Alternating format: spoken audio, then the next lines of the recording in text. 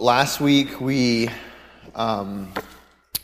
some of these were passed out. They were in your pews as well. I don't know if you got one or didn't get one last week. If you weren't here last week and you didn't get one of these cards, there are some out in the foyer there on that table. And if you want one, like right now, you can either go get one or raise your hand and we'll get one to you. But essentially what this card is it's like the card for the series type of thing.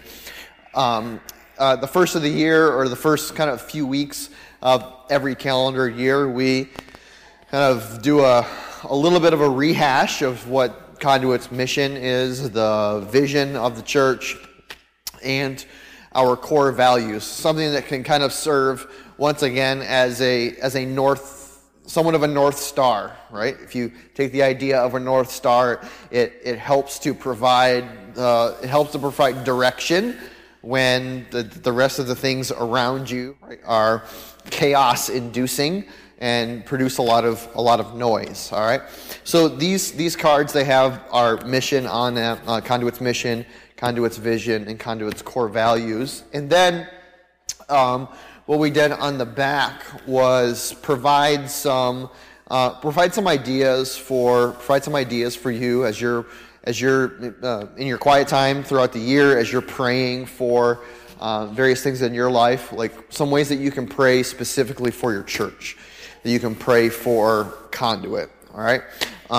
And we covet your prayers. We ask for your prayers regularly. Please include us in your prayers. Please include all of these things in your prayer. And then a blank spot on the bottom of the card for you to maybe add any prayers that you feel like the Lord is leading you to pray as we go through this series. We tried to make it a convenient size to fit like in the cover of your Bible, so that you can keep it there throughout the year. And remember to be praying for us. Okay.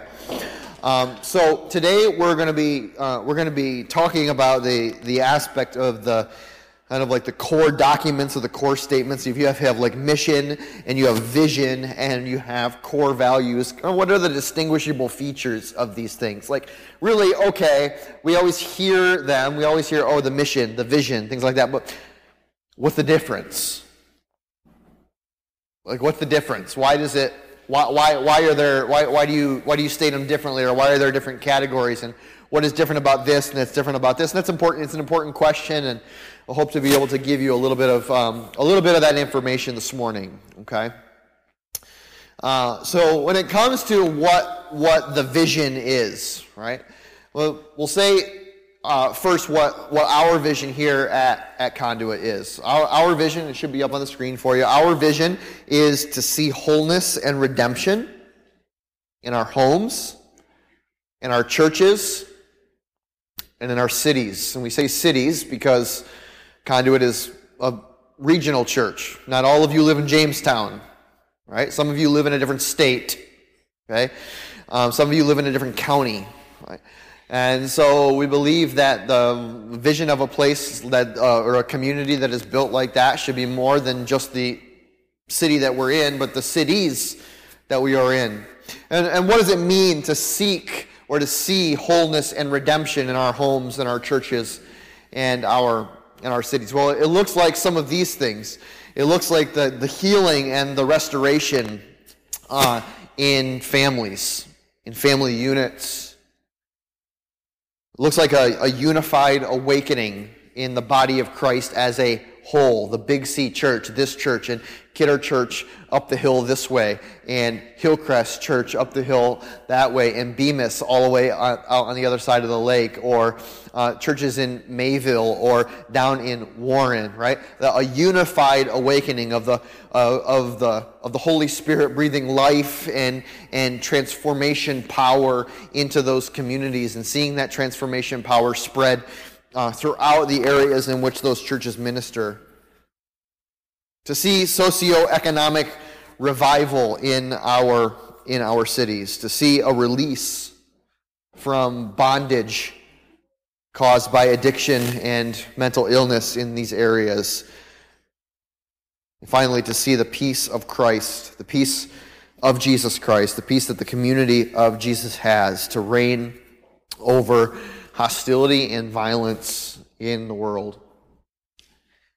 Now, if you're anything like me, you look at things like that, and you look at statements like that, and you can recognize, and you can identify maybe personal examples or personal experiences even, or at least you have the discernment and the wherewithal to see how things like this are adversely affecting life in general, or maybe adversely affecting your life or your community or your churches or someone that you know. Maybe you know someone who is deeply in the throes of addiction and your heart breaks for them and you don't know how to help and you don't know what to do. Or maybe you're seeing the gradual dissolution of churches and faith communities in the area, and it hurts your heart, and there's kind of like this quiet Holy Spirit desperation about it, but you don't know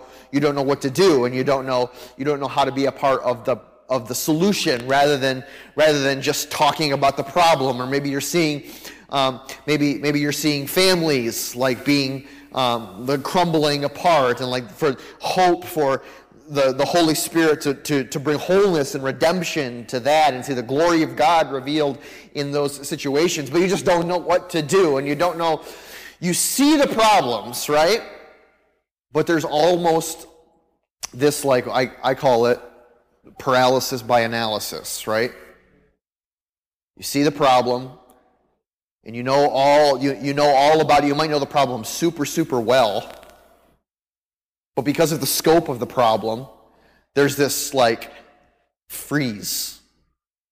You don't know how to even move. So why would something like this be called a vision statement? Well, the language that we use here at Conduit, maybe it's different in other places, but the language that we use here at Conduit in order for us to kind of wrap our minds around stuff like this is that the vision is a picture of a preferred future. You think of vision that way, like, oh, I had a vision, all right? And the way that we use vision is we use it to describe the picture of a preferred future.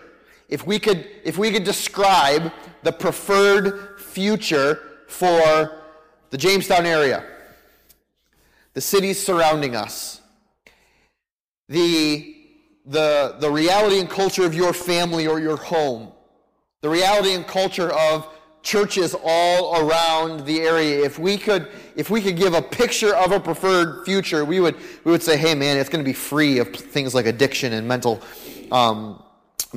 illness. Like the family units are going to be whole and strong and glorifying to God. That from a socioeconomic standpoint, right? Like everyone is going to have exactly what they going to be needing. You're not going to see like buildings, but you know where there are no like empty storefronts? Heaven. You know where people don't go hungry? Heaven. You know where people don't have needs like that? Heaven. Right? And so when Jesus taught his disciples, when the disciples were like, hey, Jesus, teach us how to pray. And he was like, okay, pray like this. Our Father who art in heaven, hallowed be thy name. Thy kingdom come, and thy will be done. On earth, where? As it is in heaven. Right? And so part of the very basis upon which Jesus taught the disciples to pray was to make the reality of heaven be here on earth. Right? And so part of our preferred future is to see the reality of heaven come crashing to earth in such a significant way that the same things that we expect to experience and see in heaven are what we are experiencing and seeing now. That is a picture of a preferred future. But if we were to dust off the overt spiritual optimism of what it means to be a Jesus follower, I think we could all come to this place of being like, Pastor, I'm not sure you understand how big these issues really are. And in some cases, I think maybe you're right. I maybe don't understand perfectly every situation, shockingly, right? And then I think that there are some things that, I understand pretty well. And I've been doing ministry long enough and in the same area for long enough and living in the same area my entire life to kind of know maybe even underlying issues of what is going on, but it doesn't really, like, how much can we all actually know? And so when we come to a situation like this, or issues that we can all see and we can all describe, we can all say, yeah, that kind of defines the brokenness of what this area is experiencing. One of the questions that we often come up against when we list a vision like this is well, geez, Pastor, those are like really big, giant, seemingly impossible aspirations. What do you mean, like socioeconomic revival? What are you talking about, like release from the bondage of mental illness and addiction? What are you talking about, like a unified awakening in the body of Christ, or the peace of Christ to reign over hostility and violence?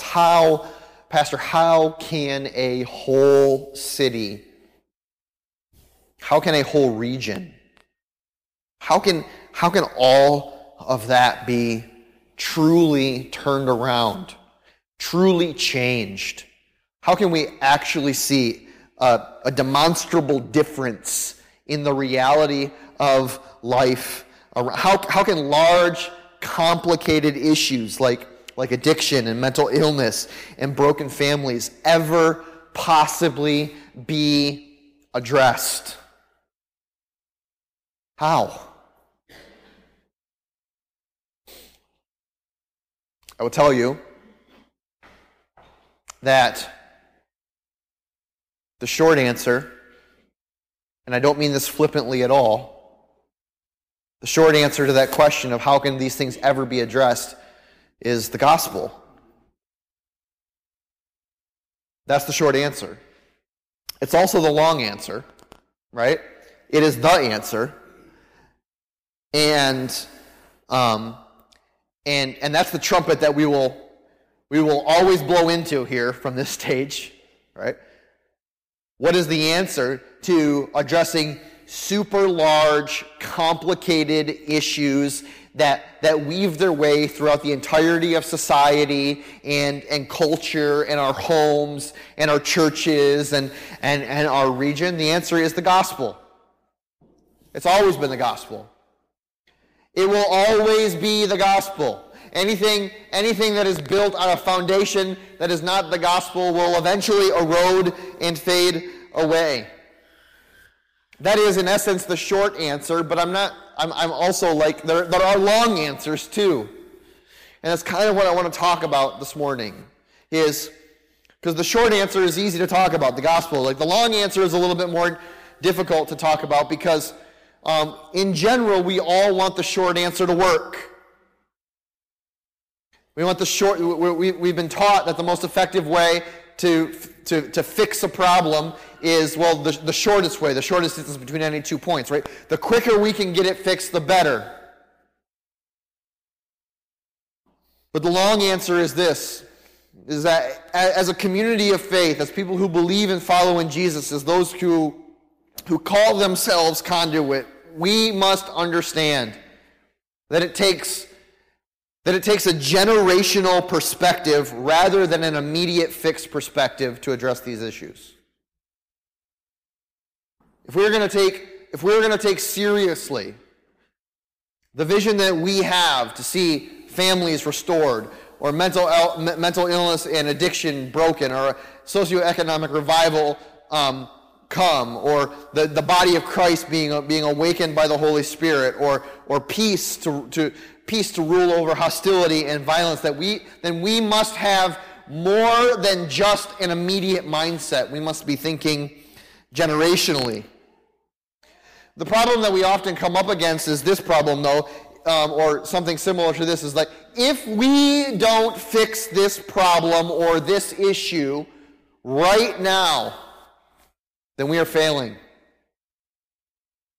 Then we're not doing enough. If we don't see resolution to this thing in our lifetime, in fact, if we don't see resolution to this thing according to our 5-year plan, then we have failed. that we have not done enough, that somehow we are missing the mark.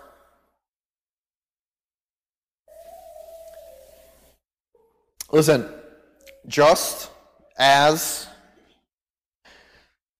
from time to time, we will have someone visit this church. Maybe it's one of you, right? I have these conversations kind of more than I can legitimately remember, right? From time to time, we'll have someone come visit this church, and they'll worship with us, or they'll be here for a service or something like that, and they'll come up to me after the service, and they'll be like, Pastor, my mom and dad, or I was a kid when this church building was built. And I remember the big giving campaign that came from this church. This church was built because the congregation that resided here outgrew their current building, which is over off of Baker. And this church came about from like the fruit of years and years of faithful leadership and mission and evangelism within the city. And it's so interesting to hear the stories of people who grew up as little kids in these hallways, or remember the time period where they're like the building was growing, and then they built the building, and then they had to put an addition on, right? And all of these tremendous stories. And I think it provides for us a moment of pause and perspective that we need to remember to embrace as we pursue what we believe is God's vision for the area and for us as a church, is that just as people before us laid a foundation for the fruit that we now get to experience, so must we lay a foundation that we may never, ever get to build on. So the question when we talk about and we look at really big issues like this is do we want to experience just the fruit? Or do we want to cultivate in our lives, communally and individually, cultivate what it takes to create fruitfulness? Because most of us just want the fruit, right? I mean, naturally, right? We would love it if the seed went in the ground day 1, and day 2 we were eating the fruit.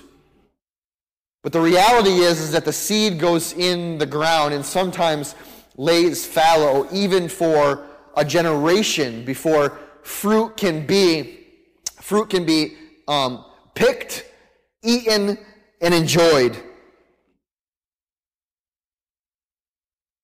And there is somewhat a culture, even within church life, of orienting our lives, our programs, our ministries around ensuring that we recognize the problem, that we create the solution for the problem, that we plant the seed for the problem to go away, and then we get to eat the fruit, because that's what feels good for us. But it's not necessarily what is always best, nor is it necessarily always what God really has called us to. You see, sometimes, I mean, like any person who has, if you have kids, right, or if you have grandkids, you maybe understand this, right? That the fruit of your own spiritual life, the fruit of your own your own example, right, will be a fruit that you may never get to see as your kids have kids.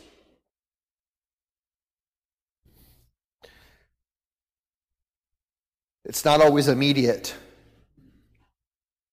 It's not always immediate, nor was it ever necessarily meant to be immediate. You look at a long list. Could I have that list back up of the things with the vision, please? I think it was the very first slide. You look at a list like this,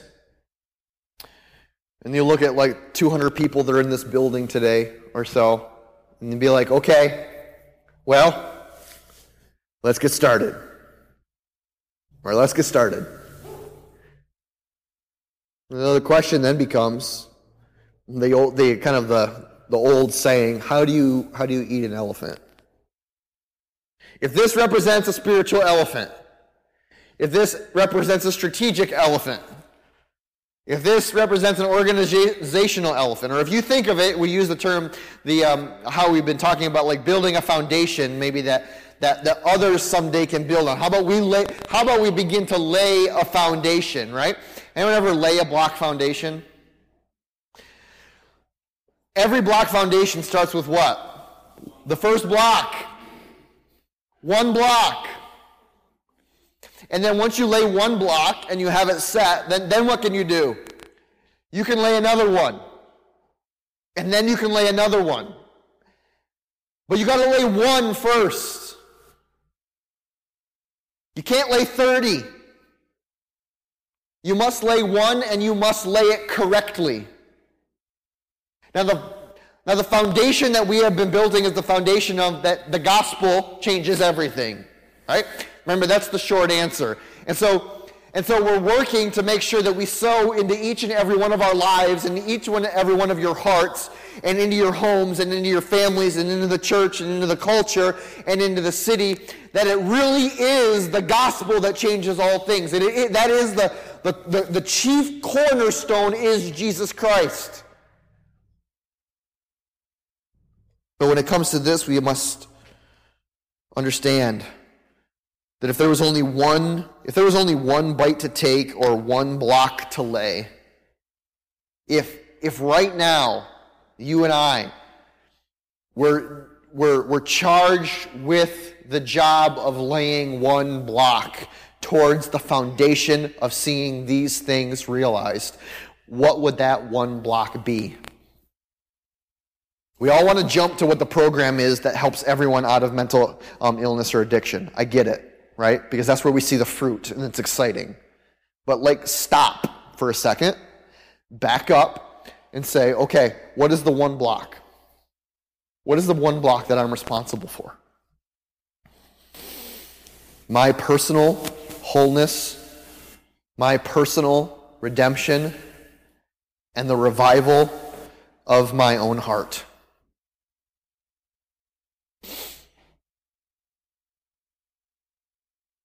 All of these things are contingent upon my personal revival, my heart's ongoing transformation into someone who lives like Jesus, loves like Jesus, and serves like Jesus. But we got to start programs, and we got to start ministry, and we got to get funding, and we got to do. Agreed. You also have to be willing day in and day out to surrender your own will to your own Savior so that the condition of your heart is ripe for the fruitfulness of God to overflow into things like that. Otherwise, you have just a bunch of diseased people creating diseased programs and diseased symptoms that end up being more part of the problem they are of the cure.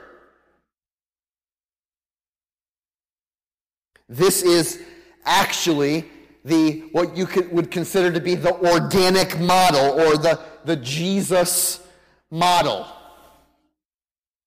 I'm going to show a graphic up here that we hope that tries to, at least in some ways, explain or show the reality of this, of starting with my own personal heart, right, and then going outward from there. I have my heart, right? It's here. And God is actively working. I'm in participation with the Holy Spirit to see my heart transformed. I'm repenting of my sin. I'm asking for the Word of God to transform my affections and my desires and my words and my thoughts, because it is then in my heart that overflows into my family, right? And I can love the people around me best when my heart is turned towards fullness in the Holy Spirit. And then it gives me room to be a blessing in my church and in my community, and that gives me room to be a blessing in my city and then my region, and then the whole world. But what we often want to do is switch the order, right? And we want to put the world in the middle and be like, let's solve all the problems of the world, when we have a sin issue here, right here.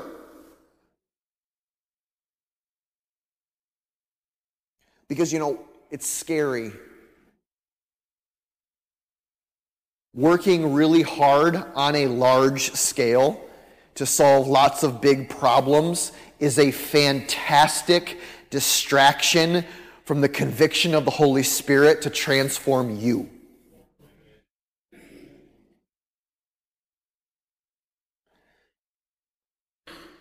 And it happens, who are the best at that?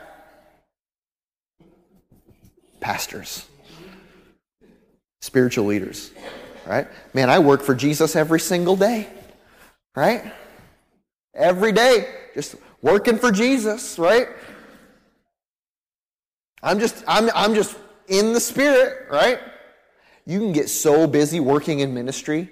You can get so busy working for Jesus. You can get so busy volunteering at the church. You can get so intertwined into the organic life of your small group that you can forget that Jesus really, he gives a rip about your heart, right? And all of those things are very convenient distractions for what God is trying to do in you, but you're so busy working for Jesus that you're not allowing him to work in you.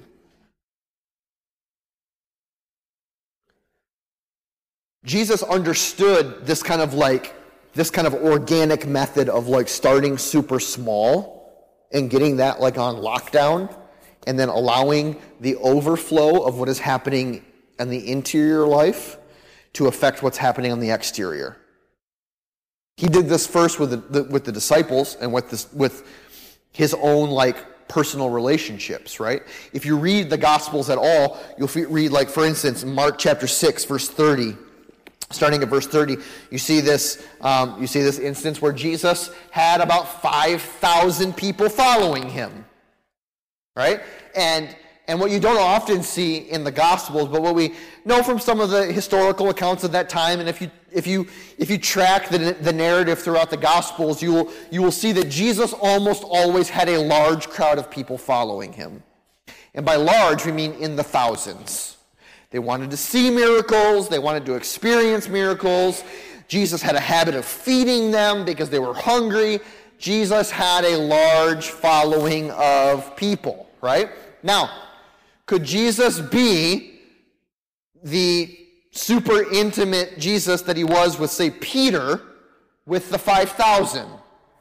No. Is it because he loved them any less? Absolutely not.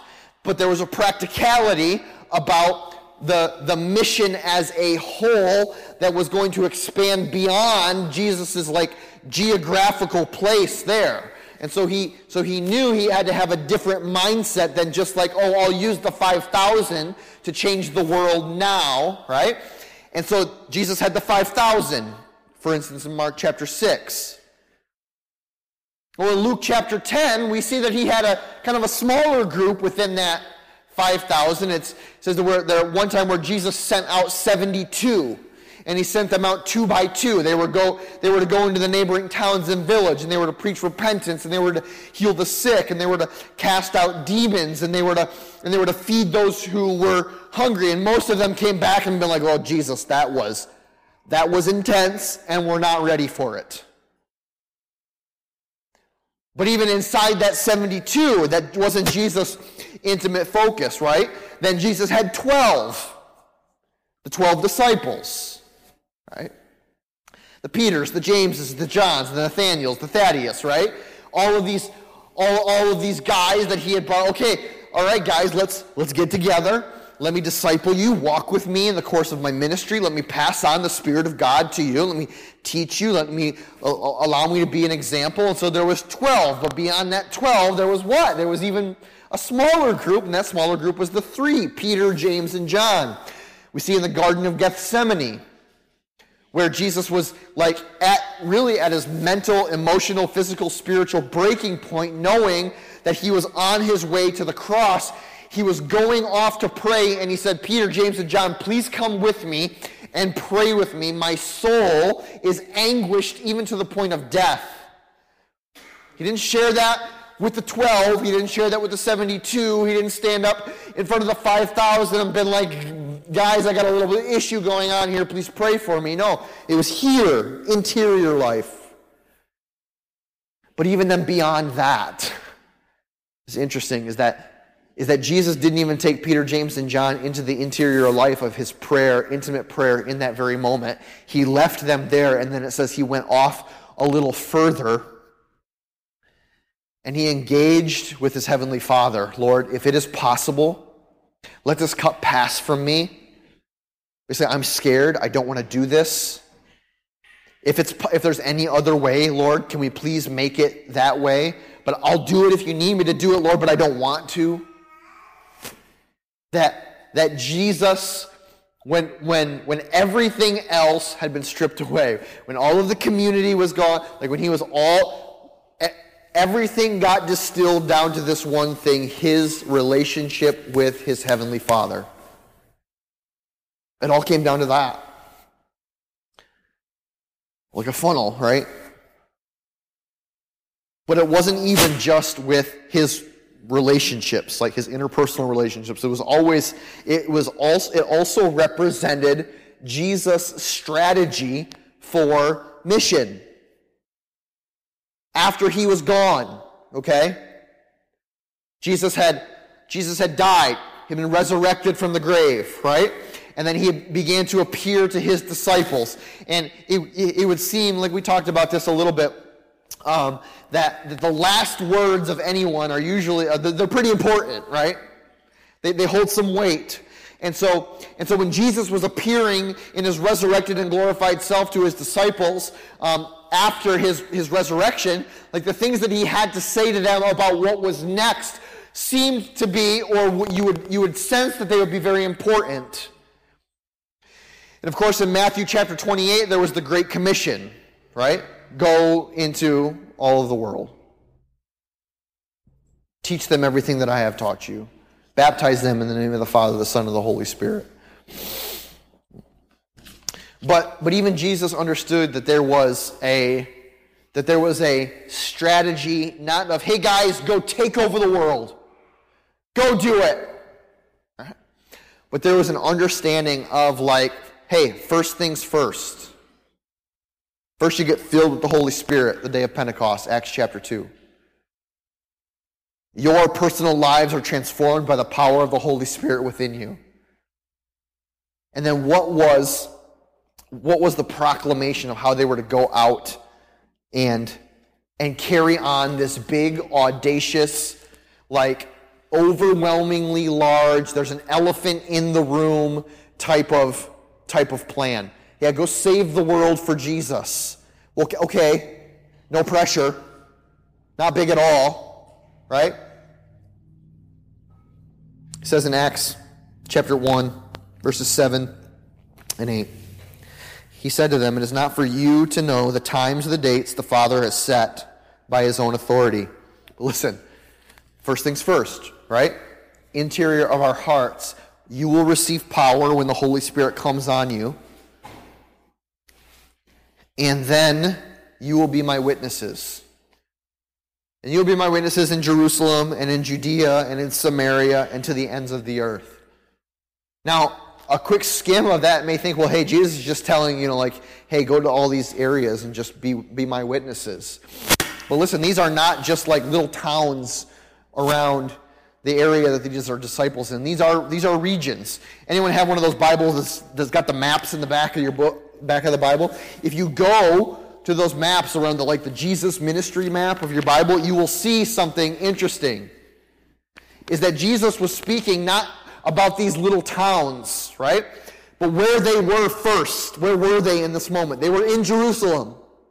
Go be my witnesses in Jerusalem. Here, in this place. This little place that you're in. Be a witness here first. And then, I want you to go to Judea. Now, Judea was a region, okay? It was the region in which Jerusalem was found.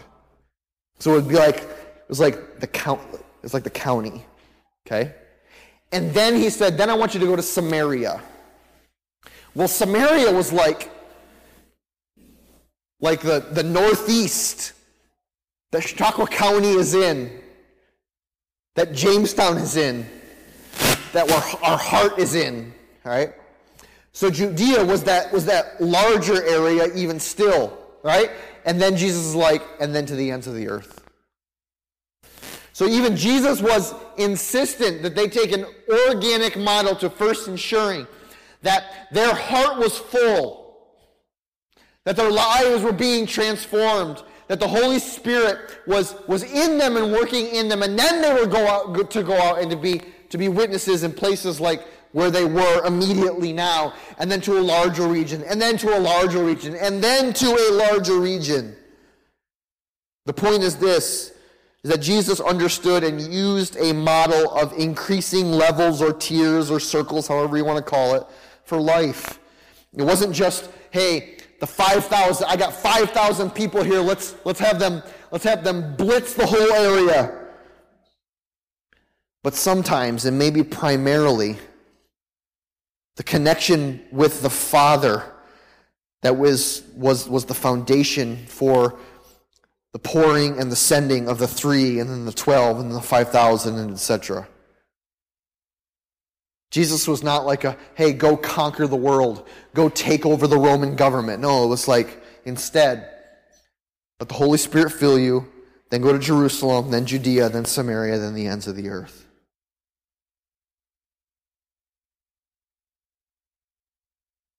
And pridefully,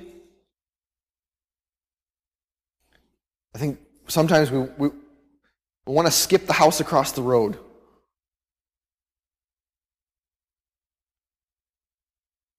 I want to skip the house across the road.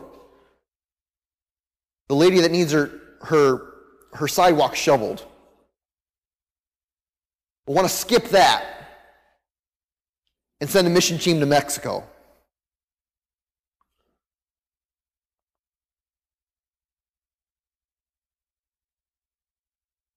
That's a heart issue. Far from it even being a strategy issue, that's first a heart issue. That's a heart issue that we have. And the refrain that often comes up in our minds, right, in these times is, I'm just not doing enough. We're not doing enough. We're not doing enough. Because we have equated doing enough with experiencing the fruit.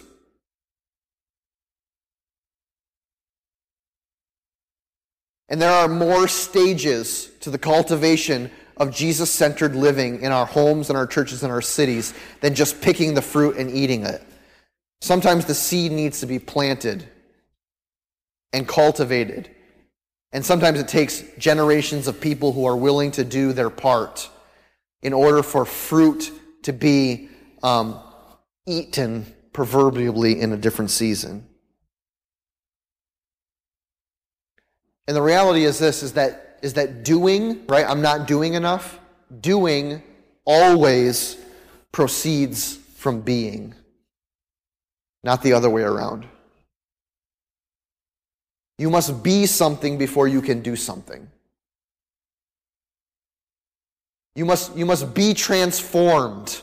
You must be in the process of being transformed before you can begin to offer the transformation power of the Holy Spirit to others. It's not the other way around. Being comes first. And so the question may be, rather than the statement of I'm not doing enough, the question then for the thoughtful Christian, for the one that wants to say, okay, Lord, how would you have me be part of the solution to these things that I see are obvious problems? Question number 1, am I being transformed? Am I being transformed? maybe even more pointedly, is this question: do I want to be transformed?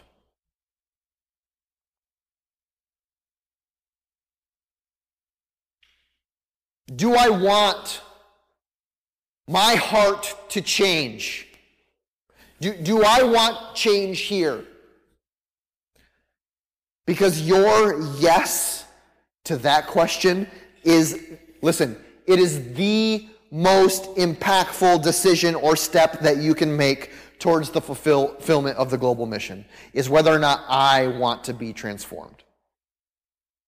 You have no gift, you have no resource, you have no ability that is as significant for the global mission of every man, woman, and child for Jesus than your yes to the question of, do I want to be transformed personally by the Holy Spirit of God? If you answer no to that question, it doesn't matter how gifted you are. It doesn't matter how resourceful you are. It doesn't matter how many contacts you have. If you're not willing to let the Holy Spirit of God transform your heart and change the direction of your life at every step and every breath and every thought and every word, it doesn't matter what you're offering him on the global scale. It doesn't. It's all a house of cards. It'll come tumbling down. It will.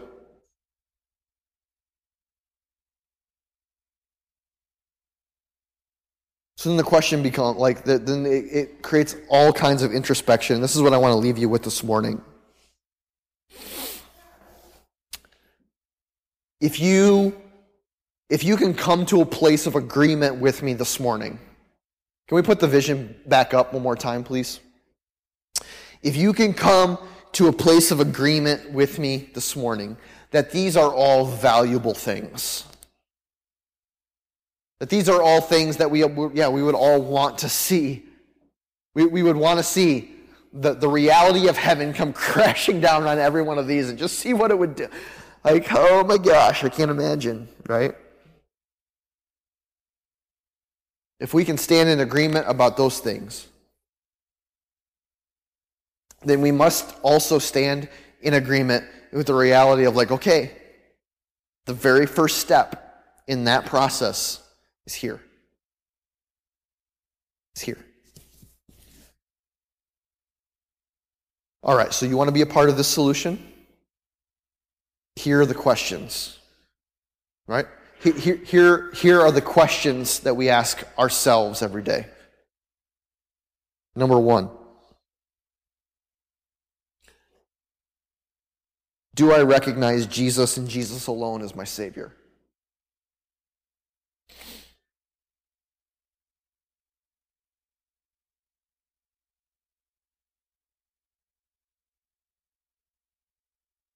Am I daily, moment by moment, relationship by relationship, situation by situation, circumstance by circumstance, day by day, am I surrendering my will? Am I surrendering my heart? Am I surrendering my life to him? Is he truly my Lord? Or am I my own Lord?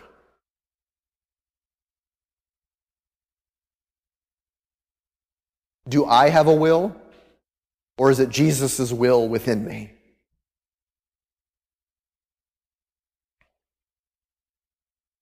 Number three, am I responding? Am I responding to his call of repentance, of turning towards him in faith, and embracing the new life that he offers through forgiveness of sins? Essentially, am I allowing him to transform me? Am I partnering with him in the transformative work of his Spirit in my heart?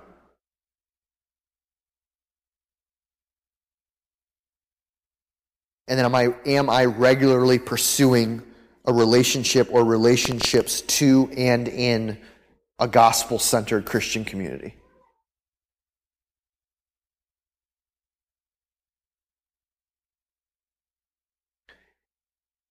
These are questions that we call, this requires a regular discipline of reflection, of introspection, and what I would call a fearless inventory of Holy Spirit in examination, where I open up the book of my heart, essentially, to say, Holy Spirit, would you examine every corner of who I am and every thought that I have and every desire and every bit of my own will, and would you root out every bit of will that I have to be the Lord of my life, Lord, so that I may surrender my heart and my life to you, that I may be transformed through the power of your Holy Spirit, or that I may experience the new life through forgiveness of sins, that I may be transformed for you.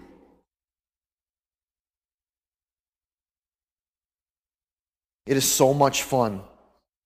It is so much fun to make big plans and to start programs, right?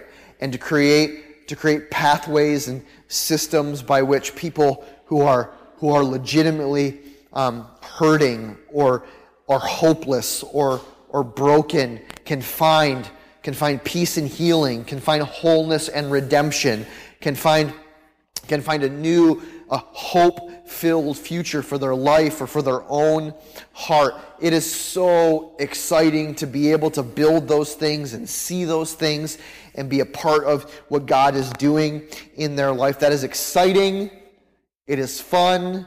We do see it here. We are doing it here, right? We're building on a foundation that was laid before us, right? We're eating the fruit of those who have gone before us, for sure. But there's generations to come. It's so much fun. And I will tell you, if you're going to use the metaphor of building a house, right? It is so much fun to see the trim go in a house, and the light fixtures and the plumbing fixtures go on, right?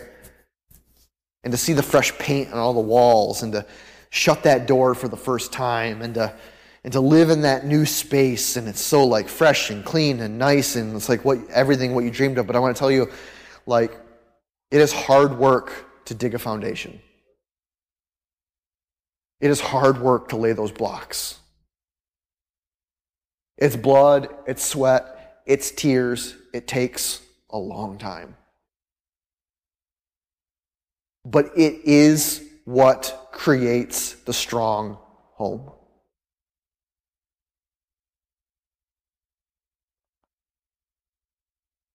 It is the most indispensable part of construction, is the strong foundation. And in the spiritual life of developing vision around these things, or direction around these things, the foundation is the condition of my heart, the condition of your heart, our willingness to see and have Jesus transform who we are. And so if you wonder why our desire is to spend a lot of time and a lot of focus on partnering with you in the transformation of your heart, that's why. That's why. Let's have the worship team come back up, and we'll spend a few moments in prayer here.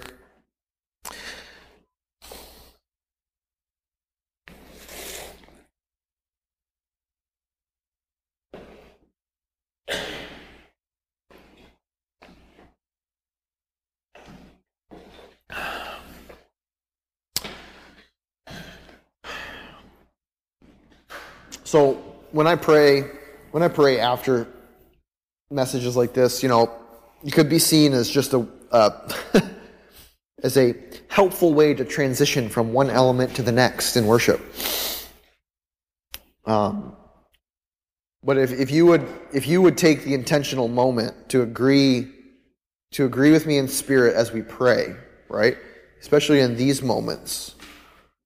Right? We're not just transitioning from element to element and using prayer as the thing that we do so that the team can get back up here.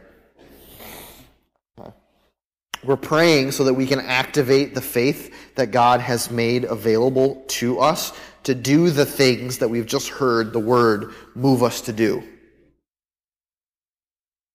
And so let's pray as a measure and as an activation of the faith that is within us through Jesus Christ. Heavenly Father, you have given us eyes to see, certainly. You have given us eyes to see brokenness. You have given us eyes to see the hopelessness, the despair, the darkness that is in the world around us.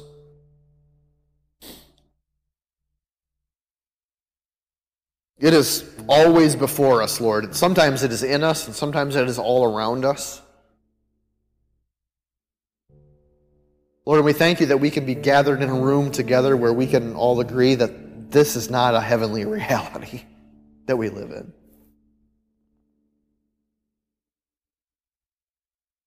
But Lord, would you give us Holy Spirit imagination to see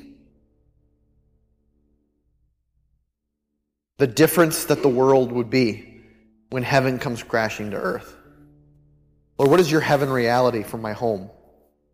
Lord, what is your heavenly reality for my church? Lord, what is your heavenly reality for this city or this region or this world?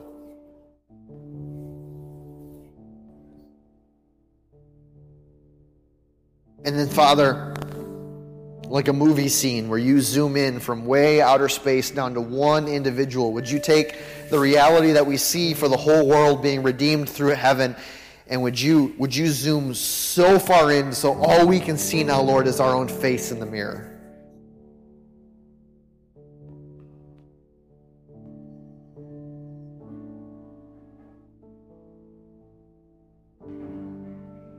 Lord, that we would see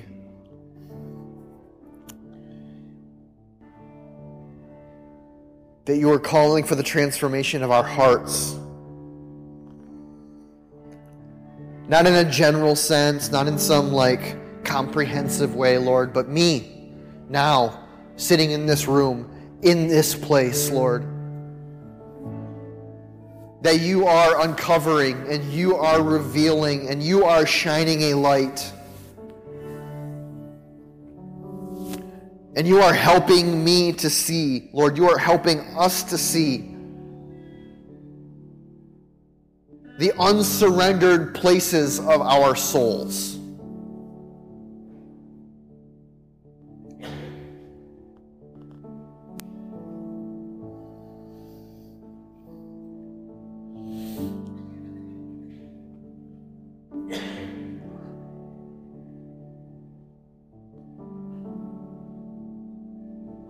I'm going to open up the prayer altar this morning.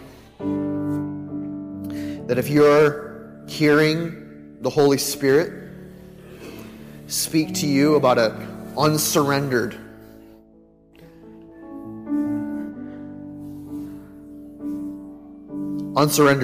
relationship, habit, addiction, a place in which you are keeping the Holy Spirit kind of at a stiff arm, and you are hearing him call to you this morning to surrender, to repent, to seek forgiveness, and to embrace new life. And you can come to the altar this morning, and between you and God, offer with open arms and open hands that which you have been holding on to.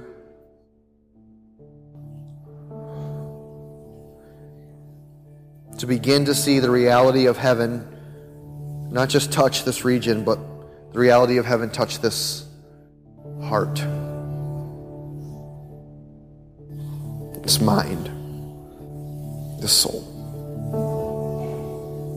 Holy Spirit, come. Fall upon this place, Lord.